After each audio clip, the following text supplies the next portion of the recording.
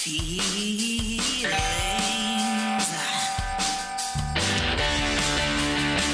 Welcome to Feel Feelings with Danny and George, the show that talks about feelings and the things that make you feel them.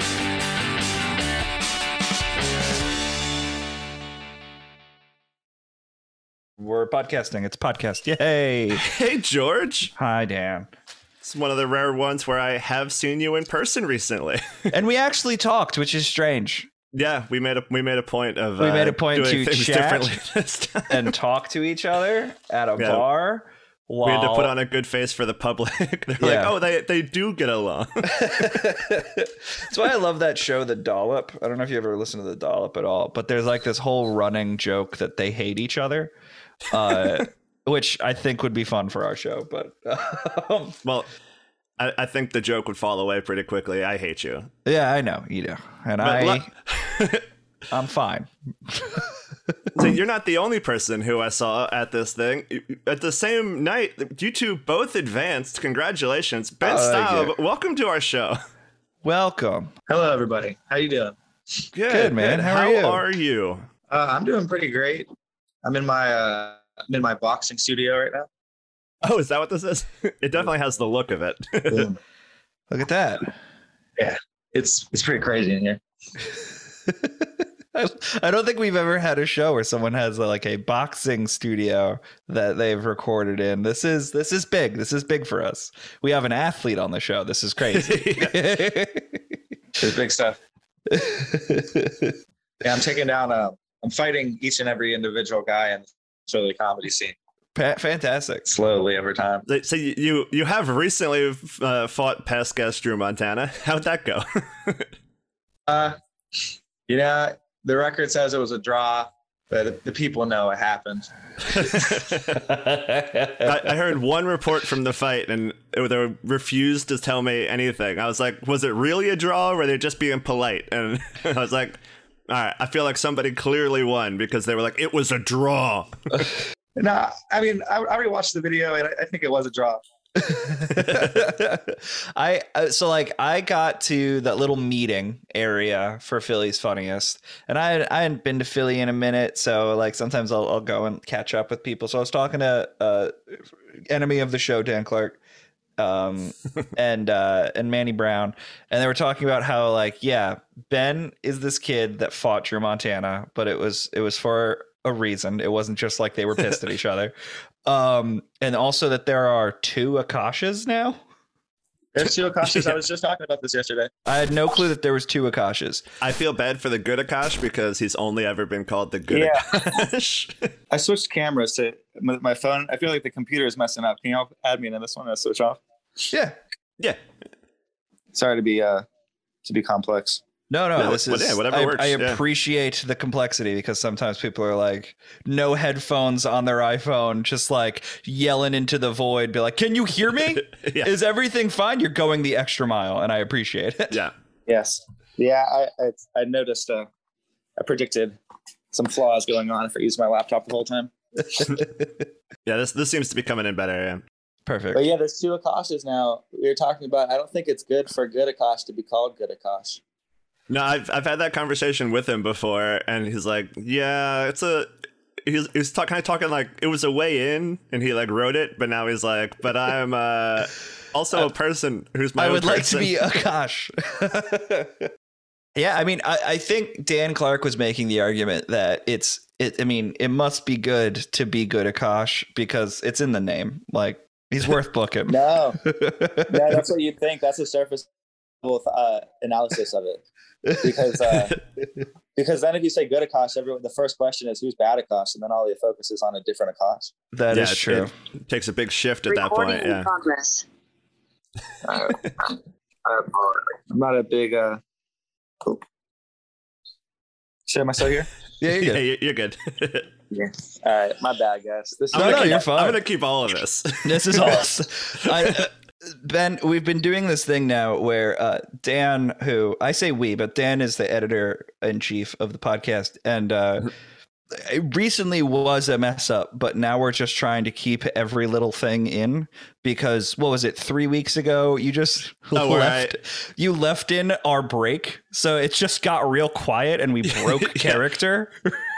Yeah, just us going. Yeah, I guess we'll talk in a little bit. Yeah. All right. This is fine. Like someone texted me and was like, I can hear you both texting. Like there was just utter silence and just tappies on the we had screen. To save it up for the show. But anyway, so welcome to the show. Glad that we're feeling feelings. I've never said that before. I don't know you, Ben. Where do you come from? Because you're incredibly funny. You're incredibly funny. You have a ton of people at your back, which was amazing to see. Because when I came up in the scene, it was like "fuck you, die" if you were new. So you clearly are a very someone. Tell me a little bit about yourself. Where you come from? When did you start? Yeah, I am from Virginia Beach, Virginia, and I started comedy. I mean, about 3 years ago. I started, I think, in 2018, but then I was terrible and I quit after 6 months. Yeah. And then I came back to it. Yeah, but, my first year was I count it because technically it counts, but I barely did it. I was like, I'm not good at this. I don't know why I'm doing this for my whole first year. Yeah. It was, but I traveled to Canada in my first 6 months, tried to stand up there. Did terrible in a different country. It was bad. Canada comedy is a little different, though, from what I understand. It's just a slightly different approach to it. But maybe I'm wrong. I don't know. You're the one that experienced it. No. I think comedy and all different types of scenes are slightly different, and it's really hard to describe. But Philly is way different from Virginia Beach. You know what I mean? And Philly's different also from New York City. I went and visited them the other day. But yeah, and then I moved to Philly in December this last year. Okay. December 5th. Yeah. So perfect timing. The scene was opening up. It was good. Yeah. I think you jumped back into the scene in Philly before I did because I was still no. Because I was in it for a while, and then during the pandemic, I got engaged and moved in with my fiance, and tried to do a couple things here and there in the Jersey City scene where I'm closer to, but it's I miss Philadelphia to death because of how ease of access it is to go to a mic, go hang out with friends, go see other comics and learn and hang out because it's so much more accessible. I don't know if that's your experience at all with it, but for me, Philly was a haven for comedy. Mm-hmm. Yeah, that's why I moved to Philly specifically for comedy because in Virginia we had 2 mics a week, and they're not good. It's for retired Navy people and yeah. I lived down there for a little bit when I was really young. I was born in Virginia Beach, and we go back and visit old neighbors and stuff. And the only interesting part about it is the beer fridge at the Wawa. That was the only thing I remember from going back as an adult is oh my God. And then leaving on a Sunday where the whole curtain is drawn and you're all right, well, I guess there's no beer fridge here anymore. There's a curtain. I don't know what could be back there. There is an illegal beer fridge Wawa on the border of Delaware. It is in Pennsylvania, but they have a beer cave because it's in just a weird enough spot right when you go towards Concordville, and then you take the left in Concordville because it's one street. It's good to know, but I will never take advantage of that information. No, you must. I can get beer anywhere. Dan, you must try the beer. You must try the beer at the illegal beer fridge in Wawa in Concordville, Pennsylvania. It really is it's right next to the Hooters. Their 30 racks of Yuengling must be better than mine. It is. It's a finer brew. I'm telling you.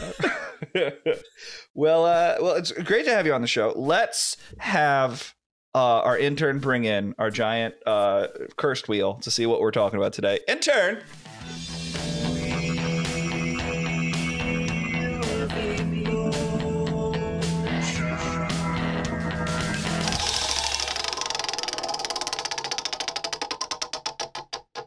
And we got Paranoid. Nice. I was waiting for an intern. No. Our intern is just David Feinberg, who actually I don't think you've ever met because he left town before you got here. But he was a great angry comedian who we've had on the show before. But we've just decided that he, like the ghost of David Feinberg, is our intern. So anyone listening at home and know David Feinberg, please let him know that we miss him and that Chicago is no place for him. Now that that's out of the way, yes. Ben, what makes you feel paranoid? Well, here's the deal: is I feel like, how funny is this podcast supposed to be? Because I get pretty paranoid. Oh, is it? We've had people cry and we've had people piss themselves laughing. There's no in between.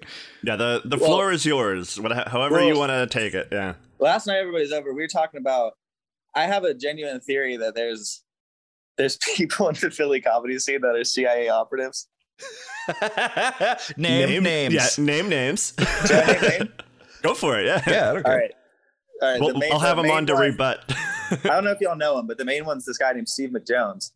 You know him? I don't know him. That doesn't sound like a real person. Honestly, are you sure that's a real person? See, yeah, that's why I'm pretty sure that you are correct. He must be a CIA operative. Mm-hmm. And then this one's like a Hail Mary, but we came up with it last night. Peggy O'Leary might be CIA. Peggy O'Leary is absolutely CIA. She might be CIA. Because we accused her, and then she was like, the CIA doesn't spy on like home soil. And I was like, only the CIA would say that. Yeah. Why would that be true? There's no way. Why would that be true? The CIA has to be the reason that rumor gets out there. Be like, no, of course we're not looking. I think you're onto something, man. So what makes you think that someone is involved in the CIA? All right. Well, at first, there's been a lot of things that happened since we accused. Because me and Naeem Ali accused Steve McJones of being a freaking double agent, and since then, a couple of suspicious things have happened that are CIA-ish. But I don't know. He just kind of had the vibe of CIA. They took out the leaders of the Philly comedy scene and inserted their own people. It's possible, man. Philly coup. Because we accused him, and like he was like 3 feet away from us while we were like, "Yo, Steve's CIA. Like, what the fuck is this about?" And he just ignored us for like 10 minutes of accusing him of being a CIA, which I feel like most people would be like, "What are you talking about?" You know what I mean? Yeah. You gotta at least acknowledge it. If you're not CIA, you're going with it. So I was kind of like, "Oh, this is a tactic to ignore us," and then we finally get him to like answer, and he was like, "I can't prove that I'm not in the CIA." You know, that solves it. I mean, isn't it the easiest? By that logic, Ben, are you in the CIA? I mean, that's why you are new to the thing. You're from an area very close to where the CIA is based. You're from a military town. You came up here in December when nothing was happening, and all of a sudden everything opened up, and here's Ben. Yeah, people. Did this not get brought up last night? Did no one throw that back at you? No, it gets thrown back at me, but I feel like that's a tactic. I think that my life is very clearly.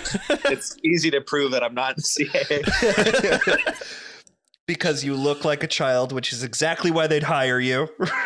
All right, that's true. Yeah, the 21 Jump Street CIA version. No, that's valid. There's a couple people. I would argue that the folks that are in the CIA are the ones that are desperately attempting to get stage time because it's the Badakoshes of the world. You think he's CIA? Name? What's the guy's name that also had a whole internet thing? There's been a couple of them. Dick something. Oh, Ron Dickles? Ron Dickles is in the CIA. I've never met that man, but that's why I believe that he might be in the CIA. I don't follow that logic though, because the people who are getting themselves kicked out and banned from rooms, like that can't be a CIA tactic. They need to be there to be able to do their job, so it can't be them. Okay. I feel like me and George are actually dressed undercover CIA right now. Yeah, that's exactly. This is the look of fucking what's his name, Dotson from Jurassic Park. I told you not to use my name. Yeah, I was gonna say Johnny Depp in Blow. He goes to Miami and all of a sudden he looks like this. No, he's not an agent. Not at all. No. Dotson, we got Dotson here. No one cares. Y'all think it's stupid to read the Jurassic Park book? No, it's good. It's a good book. I read that one, and then I got made fun of because it's just like thinking about dinosaurs for like 15 hours, I guess, or something. No, I will say Wow, that the brag first about reading fast. Well, I did an audiobook. That's fun. That's how I did all the Harry Potters, or left until like the fifth one, because my mom was a teacher when those books were coming out, so she had like access to Scholastic like book deals and stuff. So she just bought these box set cassette things of the audio version. And to this day, I don't think I've ever read a Harry Potter book. I've just listened on cassette. How many books have you read? As an adult, since audiobooks were an option, like an easy option, how many books have you actually read? 4. Wow. Yeah. I've read 4 books probably in the last 10 years.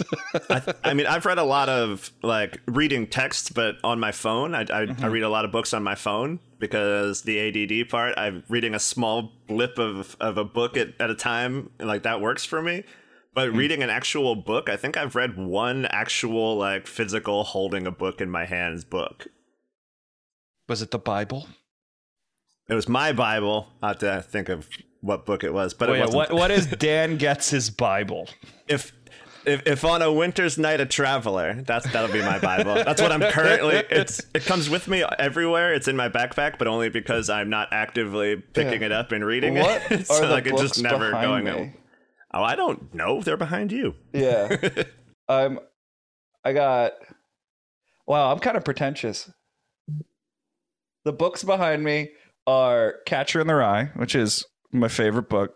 You dork. Yeah, I know. The Cliff Nesterhoff, like the book about comedians called The Comedians. Oh yes. Oh, is that the history? Yeah, it starts off with like Bob Hope and blackface, and I'm like, this is gonna be a great book. This is the only book that was within arm's reach. Albert Camus, The Rebel. See, I don't even know what that is. It won the Nobel Prize for Literature. Camus is great. He's a philosopher and also sometimes a fiction writer. I have How to Be an Anti-Racist by Ibram X. Kendi. I have the Stevie Nicks biography because of my wife. Or fiance. Play the noise. This is the earliest time we've ever played the fiance noise. It's funny because we've already had one drop that you missed. I caught it though. Don't worry. Thank you. I saw that. And then Vonnegut, because I like Vonnegut. But yeah, like that's the. what Vonnegut book? It's like a compilation. It's Is it novels and stories, 63 to 73. Cat's Cradle, God Bless You, Mr. Rosewater, Slaughterhouse-Five, Breakfast of Champions, which is great, and then just assorted stories. Yeah, I start a lot of Vonnegut books. I never finish them because I can't finish a book, but he's pretty good. Same.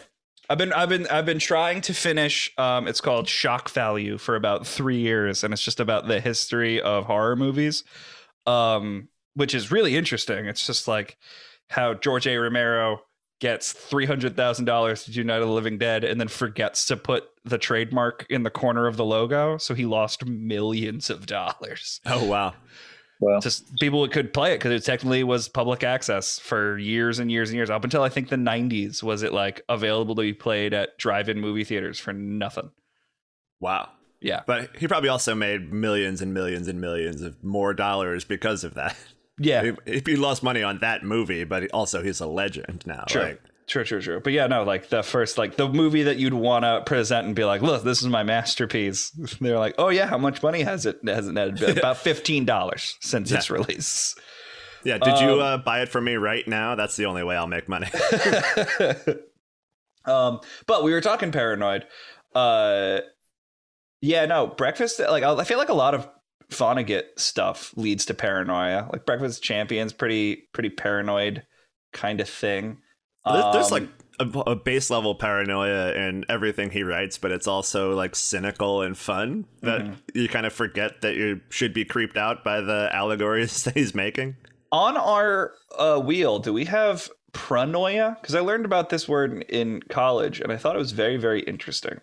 I have no idea what that one means. Paranoia is like the opposite of paranoia, where everyone's out to help you.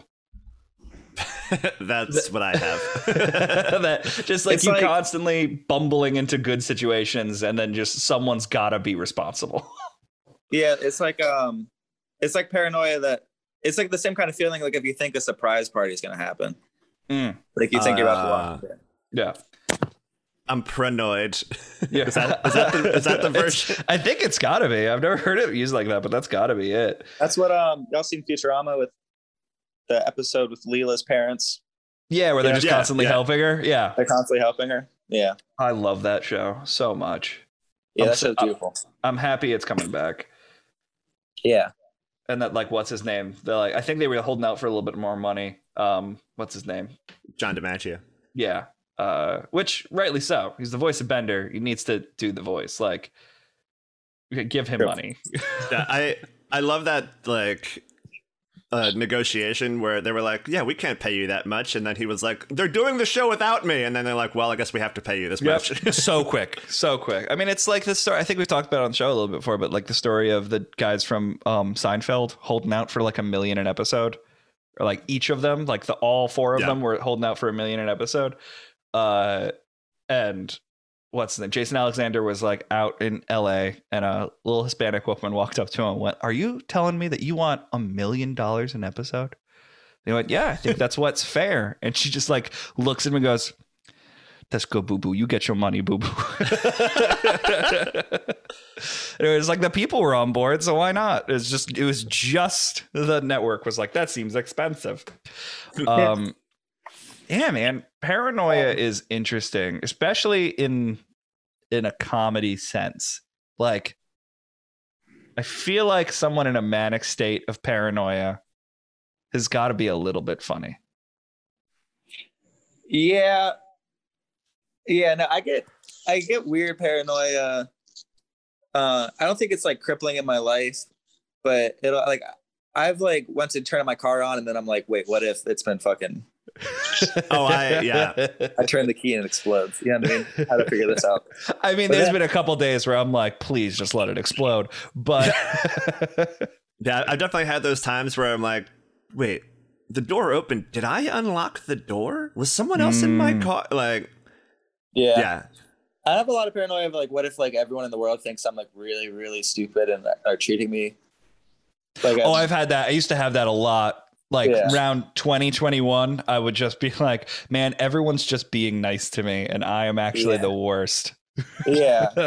Or they're just being nice to me because you're nice to a stupid person. Yeah, exactly. Yeah. Like, you're bless your heart. The bless your heart disorder. And then that person thinks that you're just being nice to them.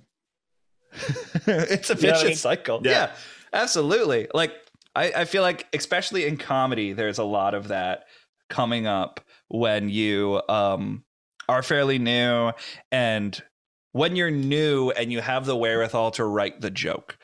I was just talking about this the other day where tons of people, especially in Philly comedy, like doing Helium's Philly's Funniest, that they're the office funny person or they're the funny friend, and they're like, well, I can do stand-up, so I'm going to get 15 of my friends to come out and they're all going to vote me number one because this way at least I have a built-in audience for it.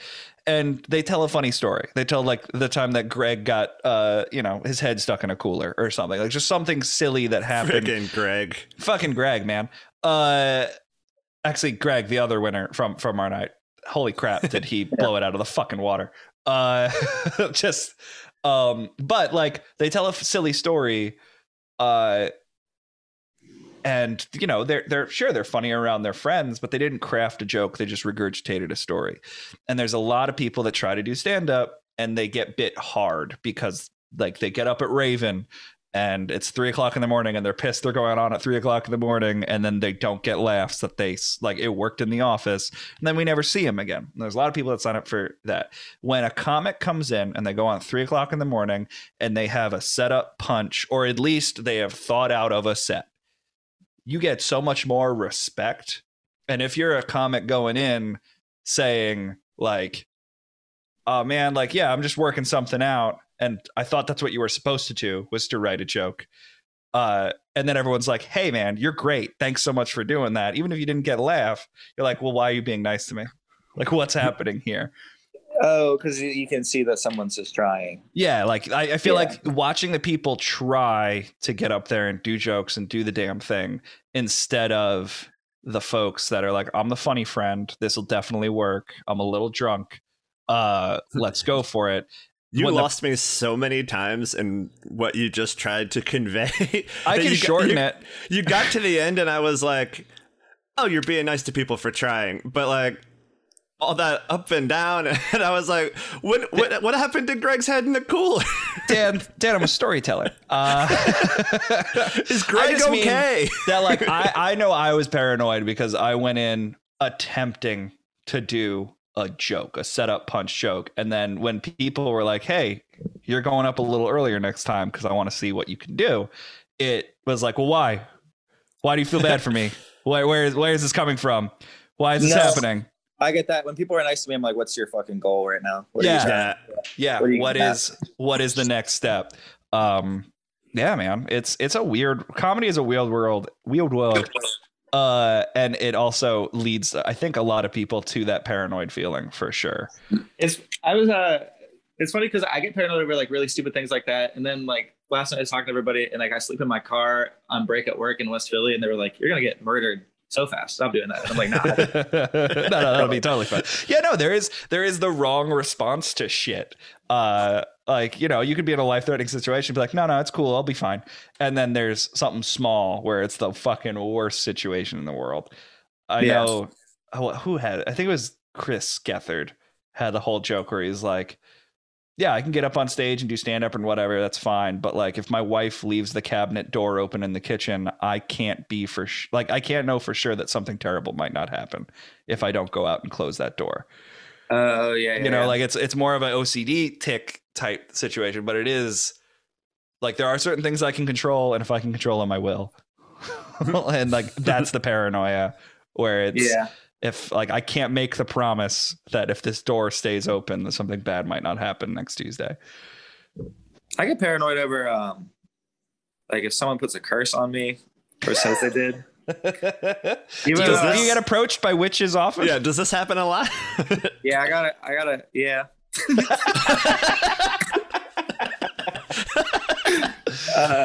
Are you currently under a curse? Is there an ongoing one right now? And you can name names. If it's a Philly comedian, please name who cursed you. No, I can't name this name. But speaking of curses, I did put at Philly's Funniest. So in the green room, there was this guy, and I think he was trying to get in my head or something because I was like, you talked about this outside the mic. Yeah, to tell this story. Yeah. Oh, did I? This one is so funny to me because okay, I'm in the green room with the guy. And then I was confused about something. And then he was like, plus 2.5 or minus 2.5. How many learning disabilities do you have? And I was like, all right, why would you? I don't even know you. You know what I mean? That's not, I feel like that's a friend comment. That's not like you never met someone comment. Yeah. That's also not the scale of learning disabilities. Honestly, what confused me is the decimal points. Yeah. Well, like, I understand gambling lines and that kind of thing, but like, if you went over or under, what is a whole learning disability? Yeah, I guess what's a minus learning disability? Yeah, like I didn't even really think about that. Maybe because I have a learning disability. To me, that made sense. I can't process numbers. Is that one? I don't know. But anyways, afterwards, he was walking by, and then I was pissed at him. So I was like, "Yeah, by the way," because it was after he did not advance. You know what I mean? So. Not to be a bad person, but you know, you got to relish. Oh, exactly. I was mad at that guy. And, plus or minus 2.5. How many people moved on and not you? Mm-hmm. Yeah. And so then I was like, by the way, I got 3 learning disabilities. And he was like, yeah, I'm sorry. I should have said that. And I was like, yeah, I put a curse on you. I was getting mad. I have nuked your ass. So did you not want to name names because you're the one doing it? Yeah, you're the one going around cursing. So we're not worried about CIA agents. We're worried about witches and warlocks in the Philly comedy we got our scene. own Doctor Strange shit going on here. You got to watch out, man. There's people that Oh, absolutely. I don't know if you could see it on camera, but this weird fucking bone thing. This is from my sister. This is just a mobile of vertebra that my sister makes. She's fucking, I'm sure like this is imbued in some sort of supernatural power. And that's why I leave it there. It's like so in our house, we have horseshoes above every doorway. I'm not taking those down. I don't care if we have to paint. We'll like frame around it and then like paint around the frame or something. I'm not touching anything that's got hoodoo in it, you know? Yeah, like if a black cat walks across me, I'm like, you fucking bastard. I get mad. Why would you do You this? son of a bitch. I totally get that. I think performers are inherently superstitious. I think you kind of have to be. There's too much going on for generations to like not say Macbeth on stage and not, you know. Yeah. Ooh, I don't really know about the Macbeth one. I've never. You're not allowed to that's say theater, it when right? you're doing it. Yeah. Yeah. In theater, you're not allowed to say it when you're doing it, or else most of the time, you know, there's stories of the little rubber tip of the sword during the duel popping off and a man just gets run through on stage. Oof. Yeah, it's but like I don't know why performers lean heavy into superstition, but I'm sure there's people that not, but I like to live in the world where there is, because it's a more fun world to live in. Yeah, it's kind Yeah. of believing in magic. But I mean, my thing is like, I don't think it's real, but what if?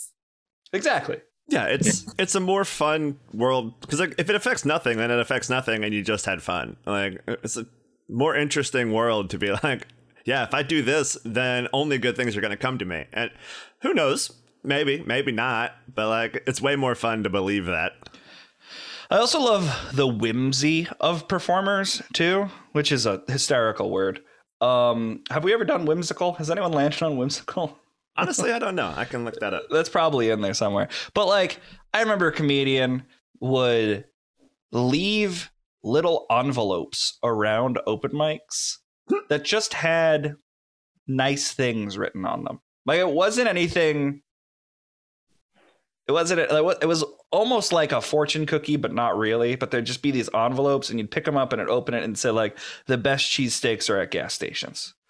And it was just like, yeah, that's a valid point. And I remember picking it up in front of this person and them pretending like they didn't put it there. See, now that would fuck me up, dude.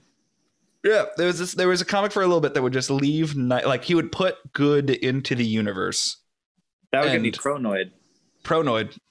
Which is my new favorite band. Do you guys want to start a band called Pronoid? Because I will be in that band. Yeah, let's take a break and go start Pronoid. We're welcome to Pronoid, and these are our ads.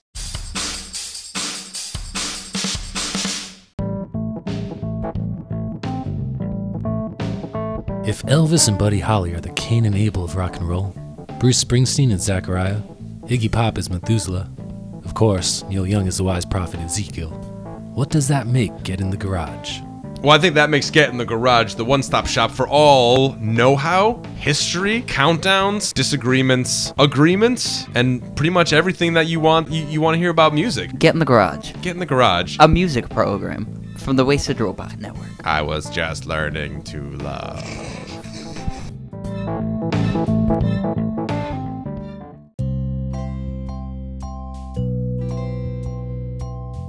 Hey everybody, Danny here with plugs. You can find Ben performing on the All Pro Showcase at Punchline on the 8th of June. Go check that out if you're available. You can see George performing the second round of Philly's Funniest on August 10th. My show at Newtown Brewing Company is back this week on Thursday, June 2nd. It's going to be Mary Radzinski, Brandon Mitchell, Jake Matera, and Meg Getz. It's going to be a great show. It's totally free, so if you're in the area, it starts at 7:30. Come on out. In the meantime, take a second if you could to rate, share, review, 5-star, whatever the thing is on the app you're using. Take a second and do that for us. That would be really appreciated. Does a lot for us. Any other information you want about Wasted Robot or the other shows or the albums, you can find at wastedrobotrecords.com. That's it for the week. Back to the show.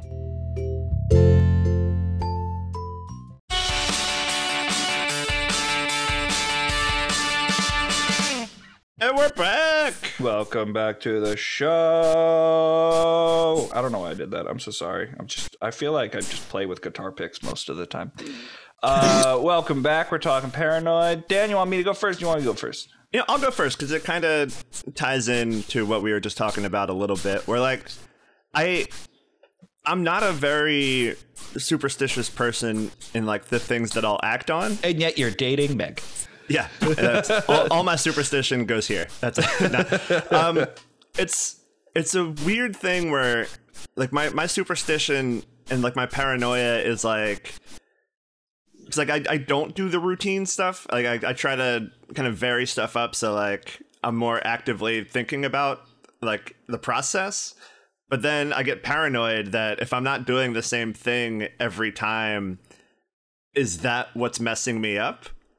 So like if I like created a routine and stuck to it, would I be better at like all these aspects of my life? But I'm actively trying not to, and I'm paranoid that pushing against creating routines is stopping me from like proceeding. Interesting. That reminds me a lot of the episode of Malcolm in the Middle where they both take the kids bowling, and it's like a split screen between what Hal's experience would have been or what Lois's experience would have been. Hal had the routine. Hal had the routine. Mm-hmm. He would bowl, and if someone sneezed and it still worked, he would have to do the fake sneeze every time. Yeah. And it worked for Hal, but I wonder, like if it would have broken or if he was just a good bowler and he needed that routine. Yeah, it's like I get so in my head with like if I have a really good set, I'll try to like recreate the lead up as much as possible. Mm-hmm. But then I'm also like super aware that that's what I'm doing, and I know that thought wasn't part of doing it the first time. So like I derail everything instead of just like buying into the routine. Yeah, I think about thinking too much. I think that's where my paranoia comes. Is that like that's a classic thing though? It's like I have the thought, and then instead of just like acting on the thought of like, oh, you listened to this song right before you went up, just listen to that song again. It worked. Mm-hmm. And then thinking about like, well, why would you do that? You don't need this. And then instead of doing the thing, I spend way more time worrying that like I'm giving myself crutches to do the thing that I should be able to do without them. Yeah, I like to make. You got to pretend like whatever you're wearing is your lucky outfit. Mm-hmm. Yeah. Oh yeah, I imbue. Like, I'll go into my underwear drawer and be like, well, it's obviously this is the pair I need to wear today. This is It's the one on top. Like, I'm putting the power into it, and I'm aware that I'm doing that. Like, even as I'm putting them on, I'm like, this is ridiculous. But there's something to that. And maybe that goes back to the curses thing where like you are charming this thing with your brain into existence to be like, this is what's going to help. Wearing this Hawaiian shirt will help. I have a bunch of like outfits that I love to wear on stage, but I cannot convince myself to only wear those outfits on stage. And like, I have jokes about some of them, but I don't put on the shirt so I could go tell the joke. So like if it happens to time out right and the shirt's clean, I'll wear it and then I'll tell the jokes about it. But like, the whole time I'm going through the setup and like picking out what I want to wear and all that stuff, I'm like, why don't I just put on the shirt? Yeah. I used to have a joke about a Carhartt jacket that I'd wear all the time, and I would be in my set because I'd wear that jacket every time. And then all of a sudden, this is early on when I was doing stand-up, like all of a sudden it got warmer. What am I supposed to do? Like there's no way I can wear that at all. I did discover after looking back at my tape, because we talked about it a little bit on the show, but I had never seen myself do stand-up. I've always recorded myself just to learn jokes here and there, but I'd never looked at myself performing. I got these gross little rat hands, man. My arms go up like here. We talked about it on the show, but like the microphone is here, and then right around where my chest is, my hand just sort of hangs out like Mr. Burns. I don't know what to do with it. Yeah, my hands will just do shit. It's in no way am I voluntarily doing it. It's just something about it. And then I sent a clip out to one of my friends that lives in Connecticut, and you know, he's not around in the scene. He's never seen me do stand up. So I was like, hey man, look, I have a tape. And he's like, why you still do that hand thing? And I was asking him about it. Apparently I used to do it in high school. I used to do it in middle school. I was the mascot for a pep rally once, and they knew it was me in the mascot outfit because of my little fucking weasel arms that I have. Wow. I got these weird little rat hands, man. Yeah, I'm definitely glad that I started watching myself like in the video, because there's so much. We're like I used to be very fidgety, and I would play with the mic stand, and I would just kind of put my hands in my jacket and like all that kind of stuff. And like now I'm very aware of it and I don't do those things anymore. But like I still watch the tape and I'm like, oh well, I just look like this.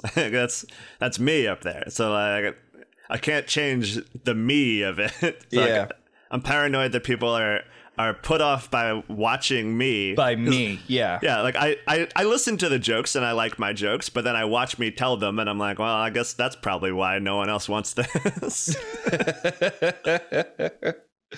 Yeah, man, I get that. I just let my hands do whatever. That's Can't control confidence. them. They can just go. That's such confidence. Yeah. Yeah, I mean, you it must doesn't be work out. funny.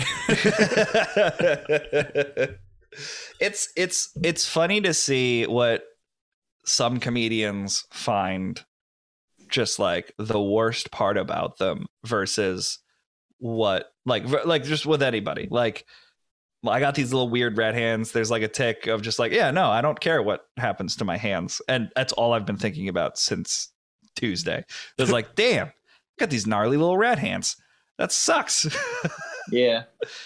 But then there's another thing. They'd be like, oh, I'm paranoid. You know, I'm paranoid that you know, like oh, everyone's just being nice because I'm the dumb one. You know, it's in that same thing where it's like you find out what makes you paranoid and where that takes you. It's also hysterical to watch people how they hold mics, like just the difference of it. Ben, you were just showing like where you like. Is it straightforward, head on? No, I mean, like, back in the day, like my arms would just go up. You know what I mean? Oh, really? Well, that's defensive. That's like a defensive thing to be like, nope, I'm a wall. I can't do this. We were talking to Sean Nelms a couple episodes ago, and he was talking about one of his old tapes where he used to hold the microphone with two hands and just hold on for dear life. You could watch him just like his whole body would shake as he's talking into the microphone. No, I do that live. I still do that. I also used to keep the mic in the stand, and then I saw a picture where like my feet were kind of like pigeon-toed inward on top and like resting on top of the bottom of the stand, and like I was like, you know what I mean? Like I was trying getting real small, yeah. And I was like, all right, I gotta just stop doing this. I will always love Teddy Hansen's mic holding ability. Ben, do you know that person, Teddy Hansen? I've never seen him do stand-up. I've only seen him display his artwork. Yeah, so he would always balance the weight of the mic stand on his foot and lean it forward and like talk into it. And then with his other hand, he would just scratch his stomach and then use it to present. Like he was like scratching skin off and then presenting it to the crowd and scratching skin and just presenting it to the crowd. And it was just, you could watch him do it and he would walk around the stage with it balanced on his foot, just back and forth. And it was just so interesting to watch. Like, They talk about the minutia of like mic holding and how to hold the mic and like what does this convey? I've heard people psychoanalyze it all the time. That was one of the weirdest things, and it was so interesting to watch him do stand up. It's like, yeah, so I grew up in a cult, and he just scratch his stomach and like throw it to the crowd. Yeah, so much fun. It's weird to like notice that stuff, but it is fun to like lock into it and see what. Yeah, I haven't gotten to mic holding psychology yet. You gotta. Yeah. You just gotta do it. It's the my most important part. Yeah, my only strategy is to make sure I'm holding it where it hears me. That's sure. It. Like, I wish every club had a grip change mic stand instead of like the spin one, pilled it up and spin it, then to like tighten it. If they had just the clutch ones that you just clip it and move it up and down, everyone's life would be so much easier. You can really. I think like so. The spin one. The spin one's a classic. It's a classic, but I always forget to do it. So it's that's my new thing. I just bring my own mic stand. I was thinking about bringing my own windscreen onto it just because of germs, but didn't go through with that. I realized it at the end of that set where I put the microphone back in to do my last joke, and it was about 3 feet too short for me. Yeah. Was your audio quiet? On the tape, my audio was good. The crowd noise was quiet, or they just weren't laughing. I'm not sure. No, it's the crowd. Me and Manny Brown both talked about it. Like the audience wasn't mic'd, so the guy will send you like the camera audio, but He hasn't sent me the camera audio yet, but I might have to re-email him. Yeah. It's I made the mistake. I posted one of the clips to Facebook or to Instagram, and there's when you upload a video, maybe it's TikTok, I forget which one. But in it, they automatically do noise reduction. Really? Oh, so it cancels out the crowd. It canceled out every laugh. It was hysterical to listen back to because it was up for about 20 minutes. And then I listened back to it and I was like, where'd the laughs go? Like I A-B'd them just to make sure, like, no, I got a laugh there. Yeah, I advanced, right? Yeah, no, there was utter silence. It clips out all the crowd noise. So it's in whatever frequency that is. So it's definitely a higher vocal frequency versus crowd noise. And maybe he just mixed that on purpose, but it was, my noise, it made me look like I was doing terrible. And that's what I was going to send to my family to prove that I could do stand up to them. Because they still think I'm terrible. Damn. When Good was still around, I had my mom do the show Your Mom Is Funny, and that's what my family loves to watch. And like, I wrote her that set, so like, can you please acknowledge that I'm good at stand up? And like, no, George, you're terrible, but Cindy, she's so good at stand up. Yeah, that's the difference between wanting to do it yourself and just doing it once. Yeah, exactly. Yeah, you're harder. So George, what makes you paranoid? Yeah, so much. I am constantly, I mean, what definitely broke loose of my paranoia was stand up, because I think we've talked about a little bit of like finding your people and finding those people with the same neurosis as you, and then finding that community helps you break that. But leading up to it, I had all the same things of like, are you being nice to me? Is this t-shirt going to make me successful or not successful? Is going up late, a badge of honor, or are they fucking with me? Like you go through the cycle of paranoia within comedy, and it carried over in my music life where, would this song be better if it was mixed just a different amount more? Like if I make the bass higher, is this a hit? Like there's always this, you get caught up in the small things of it and then become paranoid that you're not doing enough. I think maybe that's it, is like, I get very paranoid in knowing if I'm doing enough. I definitely have that. I mean, aside from stand up, just like other creative aspects where like that feeling of like knowing you finished, but like, is it actually finished? Is there like one more thing I could do that would actually make this like really good? And like, if I can't answer the question, then I'm done with it. But like, if I can spot something, I can never let it go. Even if I've like sent it off and it's done and I've fulfilled the obligation, and even if the people are happy with it, I still feel like, well, I know what that one more thing is, and I can't look at it without thinking about that. Yeah, there's been a couple of things where like listening back to songs or something. I did it with Damn It recently, where I was like, I probably should have just done the whole song instead of cutting it in half. But yeah, there's always, I think I rushed into it and then went, oh man, I could have done more. And that's such a shitty thing, Well, everyone should go listen to it on Blanket and Covers. Yes. Ben, I do a fake ska band as a bit. It's a real ska band. But I tried too hard at it. It's really, so now it's a real thing. It's a real thing. And Dan's other show, Unreal Blanket. Big Fish. Yeah, I do it genuinely, a real big fish band. And Dan's other show, Blanket and Covers, was covering every cover of Damn It. And there's very few ska ones. And he was like, you should do your own. And then I sent it in after the fact. And Dan was like, God damn it. It's very good. It's a pretty good version. It's only you? It's just me. Band? Yeah. So you play trumpet and...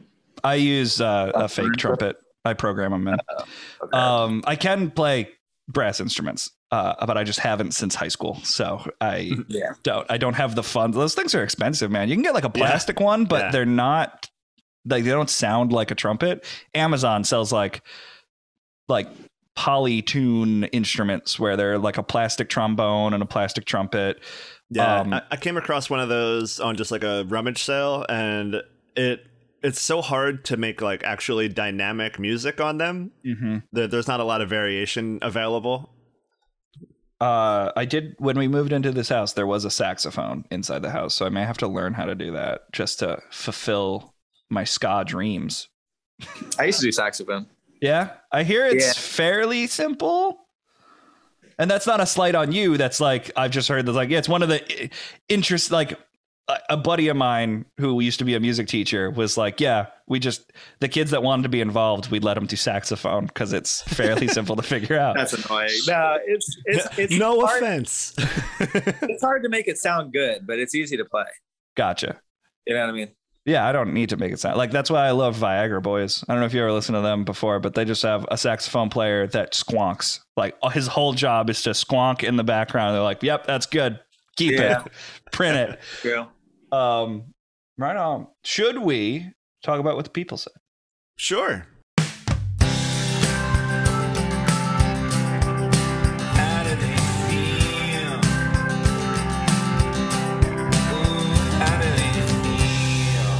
What do we got, Dan? Let's see. When someone who I rarely talk to on the phone decides to call me instead of texting me.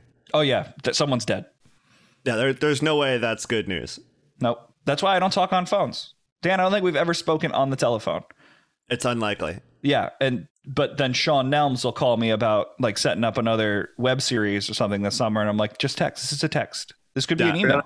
I don't like talking on phones, and I work in customer service, so that's difficult to like warrant that. Every time the phone rings, I'm like, please let it be for someone else. It's definitely socially unacceptable to call people, but I don't mind phone calls for real. Yeah, I'm generally okay with it. I have a handful of people who I do talk to regularly on the phone, but I think I agree with the comment that like, if it's somebody who I have a regular text relationship with and they're calling me, I'm like, something big is happening. Like there's no way this is nothing. And like, that's what I get. I get very concerned. I go to darkness first. Yeah, I got super concerned a while ago. And actually it became a beautiful thing. And I hope he doesn't mind me mentioning this, but we had Luke on the show from Get in the Garage, another show on the network. And, he was my childhood best friend. He was like, he played in drums in all my bands and everything, but he has this great music podcast. And we were like, hey, like, I think it'd be really fun if you had you on the network. And we were just chit-chatting a little bit. And I'd never call him. And he knows how much I hate calling the phones. And we had him on the show. And I had mentioned separately when he wasn't here that, you know, he was like my biggest bully. Like he's your best friend that teases you all the time. And Luke's like 5'0" nothing. So it was funny to see like the 6'2" kid in high school being picked on by like this rambunctious ball of energy. And he called me up and he was like, hey man, I just wanted to apologize for the way I acted in high school. I was like, you're my best friend. What are you talking about? This is a normal behavior. And he's like, no, you deserve an apology. And it was this really beautiful, wholesome moment. But as soon as he called, I was like, oh my God, he's going to yell at me. Something's wrong. Something's terrible. Something terrible has happened. How dare you out me to the world as a monster? Yeah. No, it's just, it was so interesting that like, my immediate thought was not, oh, this will be a healing conversation. My immediate thought is, he mad. What else? Let's see. I'm assuming there's a lot of story behind this one that I just don't have, but hearing that my dad left Florida.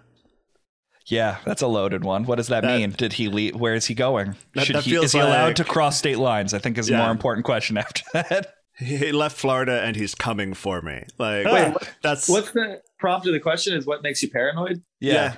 And it's hearing that my dad left Florida. Yeah. Yeah. I honestly think there's like, she might be in danger is what she's saying. Like we might want to keep our eye out. Everyone look out for that person. You can find who these we've decided not to name people on the fun portion of Asking the Internet, but just go to Dan's profile, see who wrote that, check up on them. Yeah, make sure everything's okay. Also, I feel like anybody leaving Florida is a threat. It is. Yeah, right? I swear to God, I'll leave Florida. Oh, don't make me leave Florida. Let's see. I think this is a gif from I Know What You Did Last Summer. A cloaked figure pulling out a hook. Yep. What? It's a cloaked figure, all black, pulling out like a hook, like a meat hook. That was like the weapon of choice in that movie. I think that's from that movie, right? Yeah. I have no idea. They like ripped it off of like the famous ghost story of like the hook hanging off the rear view window or like the side view window. Yeah. What would you guys think if you found that? Would you even be worried? Because I'm aware of the story, I'd be like, this is crazy funny. Like, yeah, people really do this. Yeah. It's fun because like, and is kind of less scary than a normal person. Oh yeah. It's that aspect of like, I could just leave. Like, yeah. Oh, you're coming at me with a hook? I'm gone. Bye. Bye. What was the clip where like I think that comes from unfortunately a old trope of that the disabled are dangerous and scary. Oh yeah. So a man with a hook for a hand is like, yeah, like, oh man, do you need help? Come on. Let's get you somewhere where you need to be. That's like nowadays. So I think that's what would happen if a man approached with a hook hand. It'd be like, no, it's okay. You are loved. You are important. Let's get you somewhere. All right. You want coffee? Now, I have not seen that movie. Is the premise of that movie that they murdered somebody with a disability and then that person wasn't actually dead? I don't remember if they were disabled, but they accidentally hit someone with their car and killed them and then like disposed of the body. And then Sarah Michelle Gellar has to like deal with that. Got it. It was Sarah Michelle Gellar, Ryan Felipe, Freddie Prinze Jr., and then a fourth one because there's always a fourth one that dies first. I mean, the star of that movie is Jennifer Love Hewitt for sure. Oh, the Jennifer Love Hewitt, that's the one. Yeah, who's in that movie? I gotta watch this. I love horror movies. But yeah, the rest of them are joke ones. One is a gif of Harvey Danger, Flagpole Sitta, the Paranoid and Paranoid. Everybody's coming to get me. That's great song. That's in here. Great song. I did a mashup version of that with the Rappin' Rodney song. You sent me that, and you were like, I edited nothing. This lines up perfectly. Yeah, all I did was take the music out of one and put the vocals over top of the other. Yeah, I didn't have to do. Genuinely, your whole time was like, this is my Dark Side of the Moon lining up with Wizard of Oz. This is. You talking about Rodney Dangerfield rapping? Yeah. Rodney rapping. Wait, what's it line up with? With Flagpole Sitta by the Harvey Danger. So I made. Harvey Dangerfield. Harvey Dangerfield, is that what I did? I forget what I called it, but yeah. It was something along those lines, and it worked. It's this theme song to. You ever watch Peep Show? British show. Oh, it's a great show. Watch that show. It gives you a little seasickness because it's filmed POV, so it's right, it's that one. Whoever's talking, that's their view. So like the person just standing there saying nothing, that's the sight you're seeing. It's very hard to watch at first, but it's one of the funniest British TV shows I've ever seen. There was a bar I used to go to in like my early 20s where every Thursday they would have martial arts movie night. And then when the martial arts movies ended, they would just show like a cycle of British sitcoms. So that's why I'm aware of that show. That was a fun bar. But the last one we got was I get paranoid when the Cardigans cover Black Sabbath. But even though they did not cover Paranoid, I get the joke. Oh, you're talking about freaking Iron Man? Yeah, they did Iron Man, and they covered the Sabbath Cardigans Bloody Sabbath. did Iron Man? Yeah, it's so good. I've never heard this. Yeah, they did Iron Man, Sabbath Bloody Sabbath, and then there's a live changes that they did that's out there that's really, really good. Cool. I only listen to the Cardigans one. I love the Cardigans. Cardigans, great. They rule. We did a Black Sabbath episode of the cover show, and they were on there a lot. It's so funny that they're super into Black Sabbath. Yeah, so Casey. The commenter doesn't like the cover. I think they do. Just knowing them, I think they were just trying to make a reference, which passes as jokes most of the time. They made an enemy. Get him.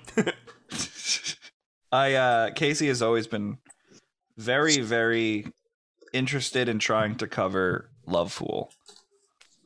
She can do it. Then But then she's looked into other Cardigan songs and been like, they don't sound like this at all. Yeah, they're great. They're a very underrated band, capable of so much more than people give them credit for. Yeah, well, they did the song for Romeo and Juliet, so true. That's my favorite part of Hot Fuzz, by the way. Oh, we're at the very end of them doing Romeo and Juliet. It turns out they're doing like she shoots herself in the head and yells "bang," and then da da da da da da da. Love me, say that you love me. So good. Anything else? What else, people? That was the last one. All right. So yeah, we are out of the people section, and that's it. We out of the show. Ben, thank you so much for doing this. I'm looking forward to seeing you get the gold this year. And I do mean that sincerely. You are an incredibly funny person, and I'm so glad that there are funny people still in Philly comedy when I come back. Thank you so much. Really Dan, I'll see you later. Yeah, bye. Feel Feelings is a Wasted Robot production. Editing done by Dan Getz. Music by George Bruderman. You can follow us on Instagram and Twitter at FeelFeelingsPod, and even leave us a voice message at anchor.fm/feelfeelings. If you're ever feeling any heavy emotions and feel like there's nowhere to turn to, please don't hesitate to reach out to us or to any of the resources in the show notes. Thanks for listening.